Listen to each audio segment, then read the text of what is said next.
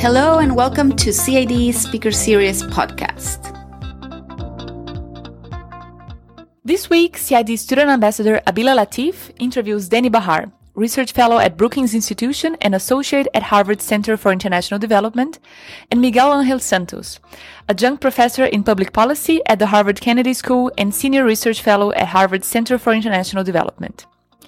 Danny and Miguel talk about their research paper, One More Resource Curse, Dutch Disease and Export Concentration.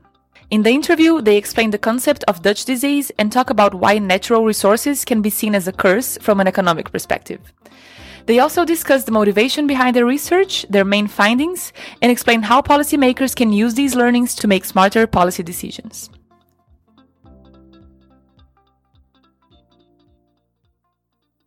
Hello, Miguel and Danny. Thank you for joining us from Brookings. Welcome to the podcast. Thank you. Thanks for having me. As you know, I am not an economist and neither is a large part of our audience. So I would like to start the interview by unpacking the title of your paper, which is One More Resource Curse, Dutch Disease and Export Concentration. So first, Miguel, what type of resource are you alluding to in this title? Can you help set the context for our discussion today and tell us why resource is viewed as a curse? Well, we use a list of natural resources used in the literature that not only include oil and gas and mining, but also some other commodities. And then we tried if the results of our paper were robust to changing that definition. But in essence, we were mostly thinking about mineral resources and oil and primary commodities, although for some of the tests that we did in the paper, we use oil and gas databases. Thank you. Danny, could you explain what is Dutch disease in layman terms? Yeah, well, so this resource course is kind of the irony, one of the most interesting ironies in economics, that usually the countries that have that are very rich in natural resources, they tend to underperform for some reason. So this has been an issue that economists have studied for quite a bit. And it is a little bit of an old literature, but in this paper, Miguel and I think we brought in a new aspect of it. And the Dutch disease in particular is an episode that happened in the Netherlands, where suddenly the price of natural resources went up dramatically. And you would expect if you're a country that is an exporter of natural resources, and suddenly the price goes up, so everybody should be better off. But what ended up happening is that actually the economy collapsed. So nobody really understood why is this happening. And then this term Dutch disease came up to explain the situation in which suddenly you have a windfall, like a huge income because of your natural resources. And then a lot of processes happen within the economy in which, at the end of the story, your tradable sector becomes less competitive and shrinks. And that actually could cause a negative effect on the economy. There are many reasons why this happens. For instance, the most common explanation of it is that when there's a boom of natural resources, meaning the prices go up, or suddenly you find an oil field and you have more to export, that sector, the oil sector, for instance, will want to get more workers. And in order for them to get more workers, the salaries they will have to offer better salaries to attract the workers from the other sectors. So they can do that, and they can offer the higher salaries because now they have more money because of the oil being more expensive. But then the other sectors become less competitive because if they have to pay also the same amount of salaries, they cannot compete with the goods in the rest of the world. For instance, if you're making cars, but now you have to pay a much higher salary for the workers in your car industry, then maybe your cars are not going to be as attractive for other countries. So that is kind of a little bit the dynamics, the typical dynamics of what a Dutch disease is. And that's what the research has been so far in understanding these dynamics. Yeah, it's exactly what Danny was saying. It's like normally the assumption and all the argument he was making is that if you have oil, you're going to export oil for sure, because not everybody has oil. It's a very scarce good. But if you do cars, you do have to compete with a lot of countries in the world that are trying to manufacture cars. So if all of a sudden a country has an oil windfall and spends the money in the economy, the salaries will go up. And the guys that do the cars all of a sudden will be forced to pay higher salaries to their employees but they have to compete with other countries that are also manufacturing cars. So that's what Danny said, like the non-mineral or non-oil or non-resource sector become less competitive because you just had an oil windfall that put a lot of pressure in the salaries of your economy. Thank you. That was very interesting. So finally, I kind of understood a bit.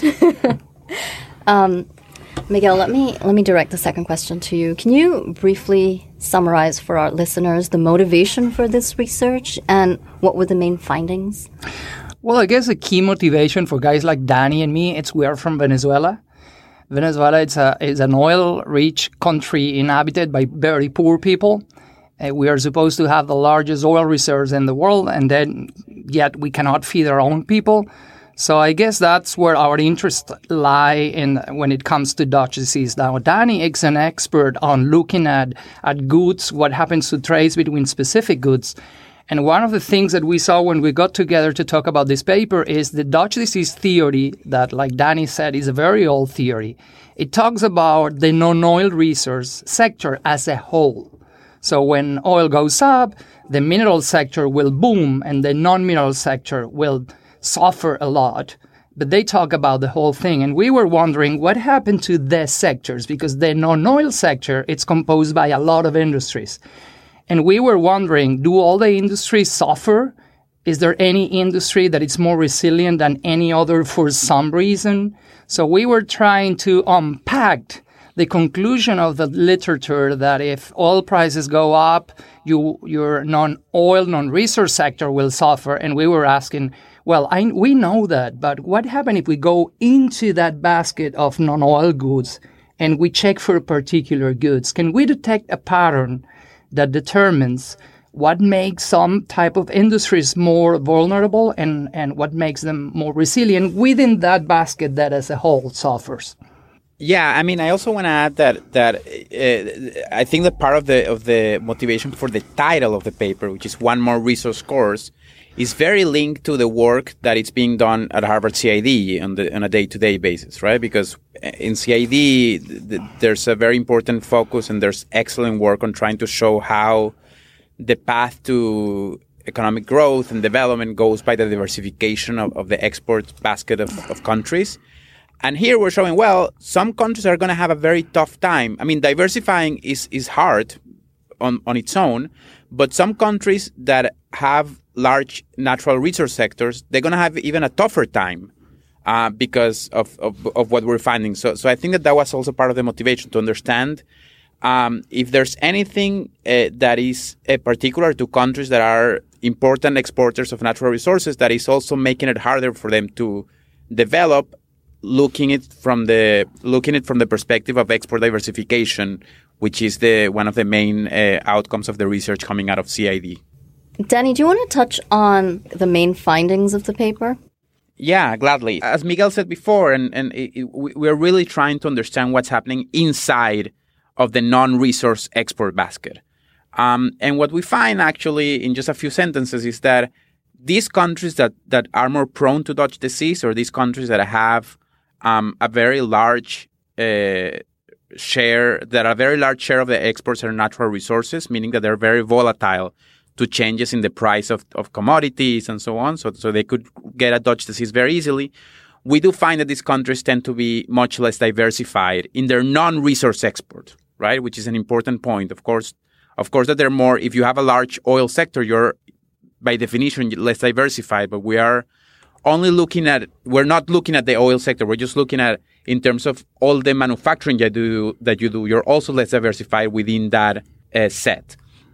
So that's a result number one, which is then contributing to what we know by saying, well, not only Dutch disease makes all your non-resource sector become smaller, it also making it more concentrated. So you're exporting less industries. I would say that the other second most important finding is that we go ahead and try to understand what type of products are the ones that thrive or not. And what we find is that the ones that actually don't do as bad or do better, if you want to call it, if you want to stay in relative terms, are those goods that are capital intensive. And the reasoning is very easy, is that when you are very prone to Dutch disease, when you're when your natural resources can suddenly make you have a lot of income, and then the wages, you're going to have pressures for wages to go up.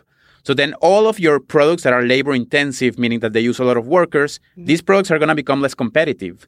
And the ones that are going to thrive are the ones that use less workers, meaning the ones that are most based on machinery and so on. So this is an important finding in the sense that it talks a lot about policy, which we can touch upon a little bit later, that countries that are trying to find ways to strengthen their industries, they should think about this finding in the case that we're talking about a natural resource rich country.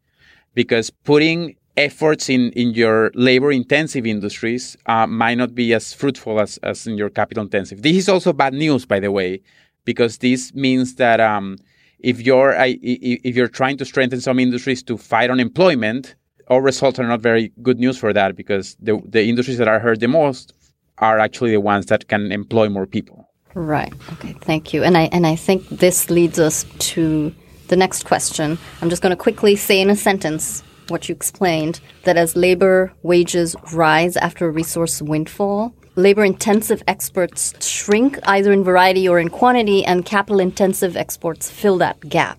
So now this change, or what you're calling export concentration, is this more noticeable in developing countries? And if so, are we suggesting a causation here? Yeah, well, that's actually, or all of our results are driven by developing countries. All of our results, we did our results for a whole sample of world countries, and then we divided OECD countries and developing countries. And like the bulk of our results are driven by developing countries. So that basically it means two things. First, developing countries tend to have more mineral and oil and primary goods in their export basket. And because of that is important. And second thing, developing countries do not have the institutions that help the rest of the economy be isolated from an oil boom. And I think those are the two reasons. If you look at a country that is highly diversified like Mexico, it's one of the few developing countries that had a lot of oil, that 30 years ago oil was 50 or 60% of their exports. Nowadays, it's just 15%. That's a very, very uncommon example. Most of the times, developing countries stay around a fairly basic basket of goods. They're all mineral and primary commodities.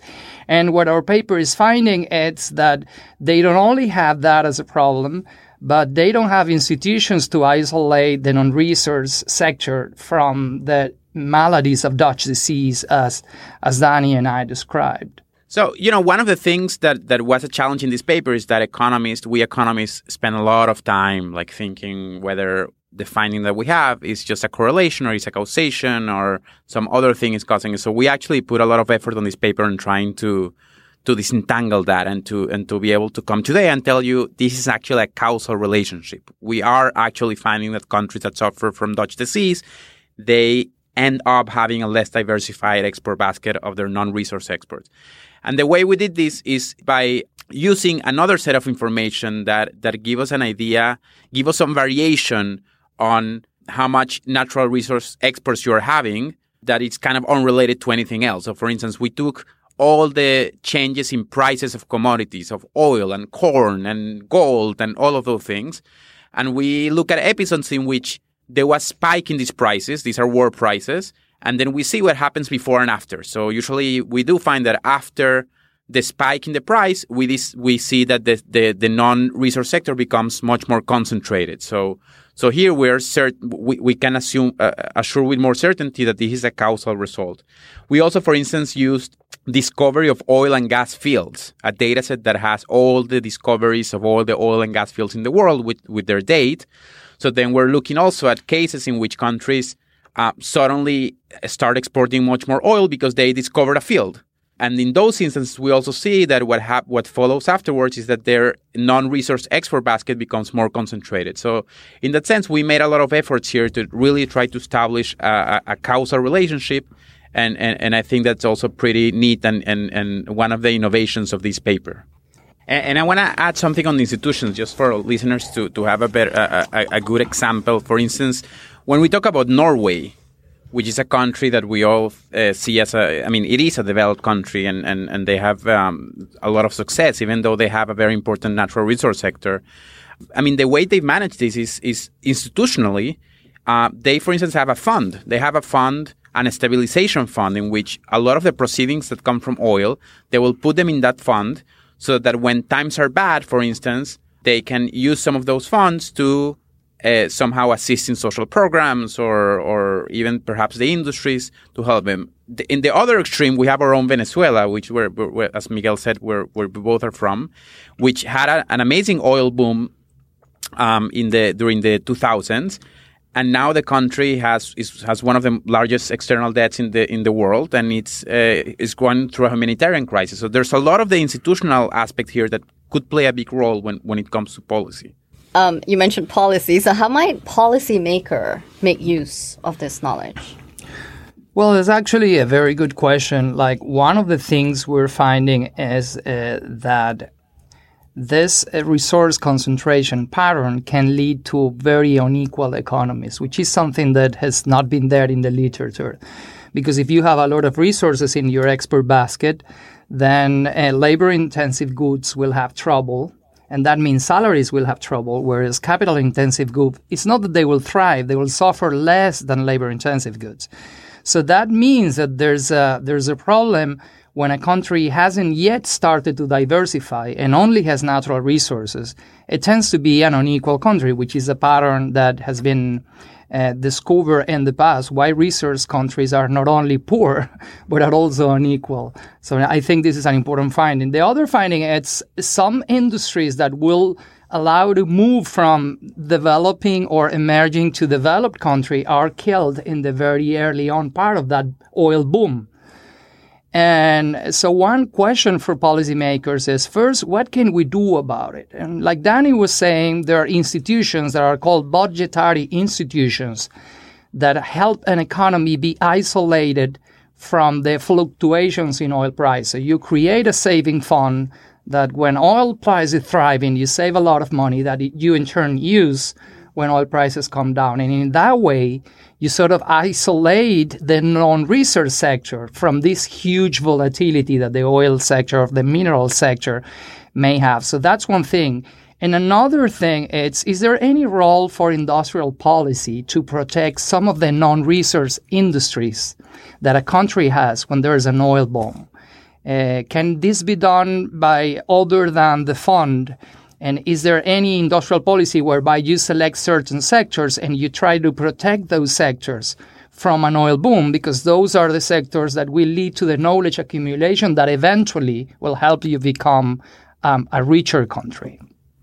Interesting. So the second part of what you said suggests that a country might want to anticipate that if there is a resource windfall, and in the absence of it, it's kind of hard to save up for something that hasn't happened yet or to create a policy around something that's not hit the economy yet and that is not even on the horizon, right? So that is very interesting, and maybe, some countries can learn from like the suffering of others. That's right. Well, Venezuela took a long while to develop a saving fund. And the reason was that when oil price was very high, everybody said, like, why are we going to create a fund to tie our own hands? Like, we are not going to be able to spend all this money. We as government want to spend all this money. So you wouldn't create the fund when you had a lot of money. And when oil price was down, people said, wait, why are we going to create a fund if we have no money to put in the fund now? Mm-hmm. So there's a political economy around the construction of these saving or intergenerational funds based on natural resources experts that it's very difficult to overcome. And I guess that's where all the institutional maturity of countries that Danny was mentioning plays out. So my last question to you, Danny, if you want to touch upon how you plan to follow up with future research on this. As a CID alumni who's now continue to work on the importance of export diversification, this was one way on showing like how there's so many difficulties for countries actually to diversify that plays such an important role, that it could play such an important role in growth. I've been focusing a little bit more on understanding not only the difficulties, but actually what are the possibilities, what are the opportunities for countries to diversify. So I'm going to, in the next few years, I think I'm going to remove a little bit more from looking at what makes it difficult, but what makes it easier. So I've been looking at a lot of migration, for instance, as an important driver of the diffusion of technologies and knowledge across countries, and that actually results in countries being able to diversify their export basket and thus reach higher levels of growth and development. Interesting. Thank you. Thank you both, Miguel and Danny, for your time today and sharing your expertise. We wish you the best for your future research. Thank you very much. Thanks for having us. If you want to learn more about CID and our events, please visit cid.harvard.edu.